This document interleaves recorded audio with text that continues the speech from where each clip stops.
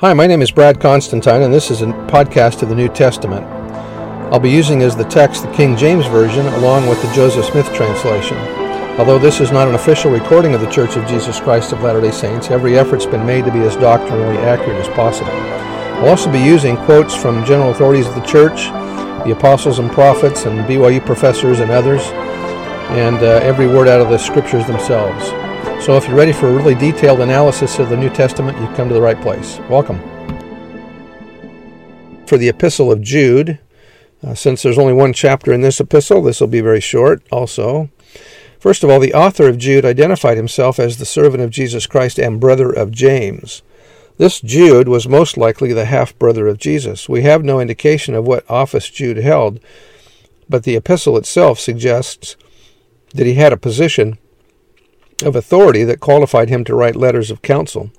As with the other general epistles, little is known about the audience of the book of Jude. Jude merely addressed his writing to them that are sanctified by God the Father and preserved in Jesus Christ. Although it is one of the shortest books in the New Testament, Jude has information that is not found anywhere else in the Bible. Jude speaks of angels which kept not their first estate, of a confrontation between Michael and Lucifer over the body of Moses, and of a prophecy of Enoch about the Savior's second coming. Jude wrote to urge his readers to be devoted in their defense of the faith in the midst of ongoing apostasy, and to warn them against people in the church who were trying to lead them into forbidden paths. Jude verses 4 to 9 is similar in wording to 2 Peter chapter 2, but whereas Peter was prophesying a future apostasy, Jude spoke of the fulfillment of that prophecy. The heading to the chapter says, "Contend for the faith. Some angels kept not their first estate. Michael disputed about the body of Moses. Enoch prophesied of second coming. Mockers shall come in the last days." 2 Peter and Jude are companion epistles. They struggle with the same problem and come forth with the same answer. Apostasy and rebellion were happening in the church. Peter and Jude testify that the saints still had the truth. Jude may have had Peter's epistle before him, since many of his words are the same. That was by Bruce R. McConkie. Jude and 2 Peter are two witnesses of the same principles. We need to pay close attention to Jude, since his writing is a second witness of Peter's epistle. Jude's descendants are the only descendants of the early church leaders that are mentioned in other historical records. Jude's grandchildren were interviewed by the emperor to see if they would be a danger to his kingdom. Verse 1, Jude, the servant of God, called of Jesus Christ, and brother of James, to them who are sanctified of the Father and preserved in Jesus Christ. Called Judas by Matthew and Judah by Mark, a son of Joseph and Mary, and one of the Lord's brothers. That was by Elder McConkie. The Lord's brother James, the apostle. Jude is the half-brother of Jesus. Again, he's speaking maybe to members of the church. Verse 2, Mercy unto you, and peace and love be multiplied. Beloved, when I gave all diligence to write unto you of the common salvation, it was needful for me to write unto you and exhort you that ye should earnestly contend for the faith that which was once delivered unto the saints.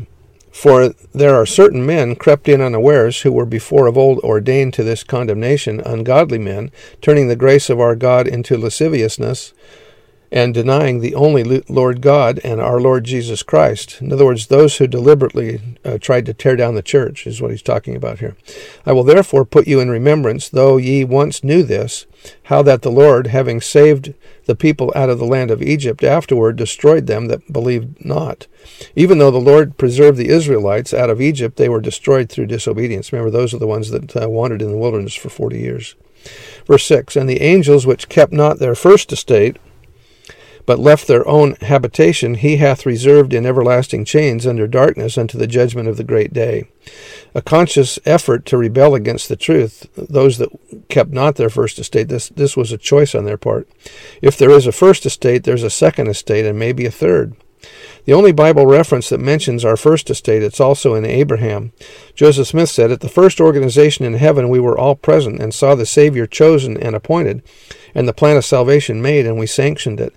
We came to this earth that we might have a body and present it pure before God in the celestial kingdom.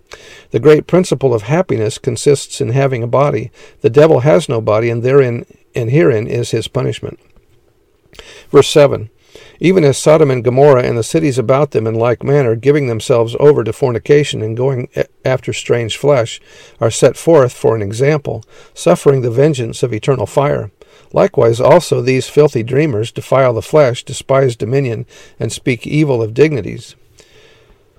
Yet Michael the archangel, when contending with the devil he disputed about the body of Moses, durst not bring again against him a railing accusation, but said, The Lord rebuke thee.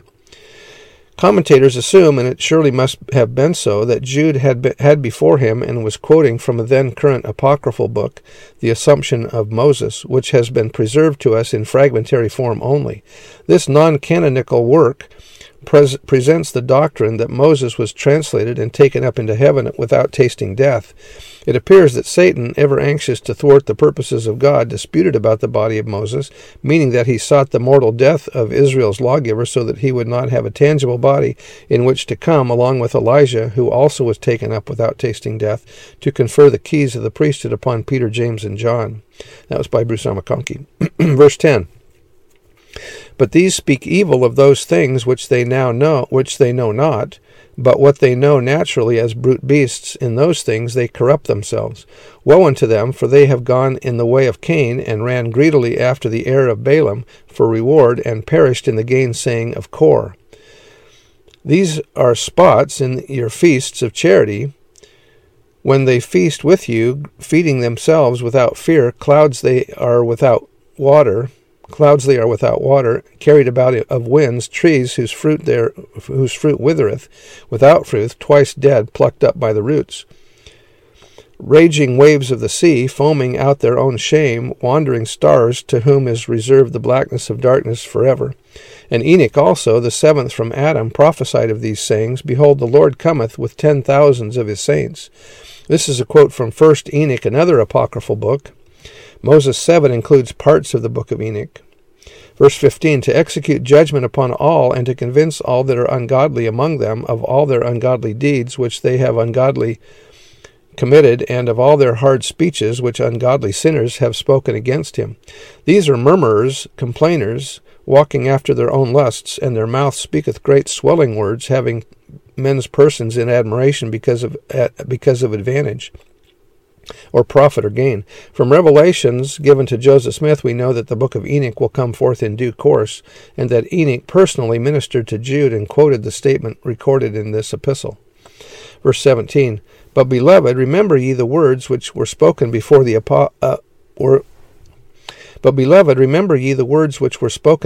the apostles of our Lord Jesus Christ, how that they told you there should be mockers, those who deliberately seduce away from the church in the last time, who should walk after their own ungodly lusts.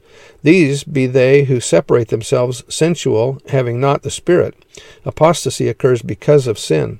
But ye, beloved, building up yourselves on your most holy faith, praying in the Holy Ghost, keep yourselves in the love of God, looking for the mercy of our Lord Jesus Christ unto eternal life. And of some have compassion, making a difference, and others save with fear, or some are persuaded by fear, and some by love, pulling them out of the fire, hating even the garment spotted by the flesh, in other words, avoiding any contact with sin. Now unto him that is able to keep you from falling, and to present you faultless before the presence of his glory with exceeding joy, to the only wise God, our Savior, be glory and majesty, dominion and power, both now and ever. Amen. Anyway, that's the end of the chapter and the end of the book of Jude. And we'll see you next time. Bye.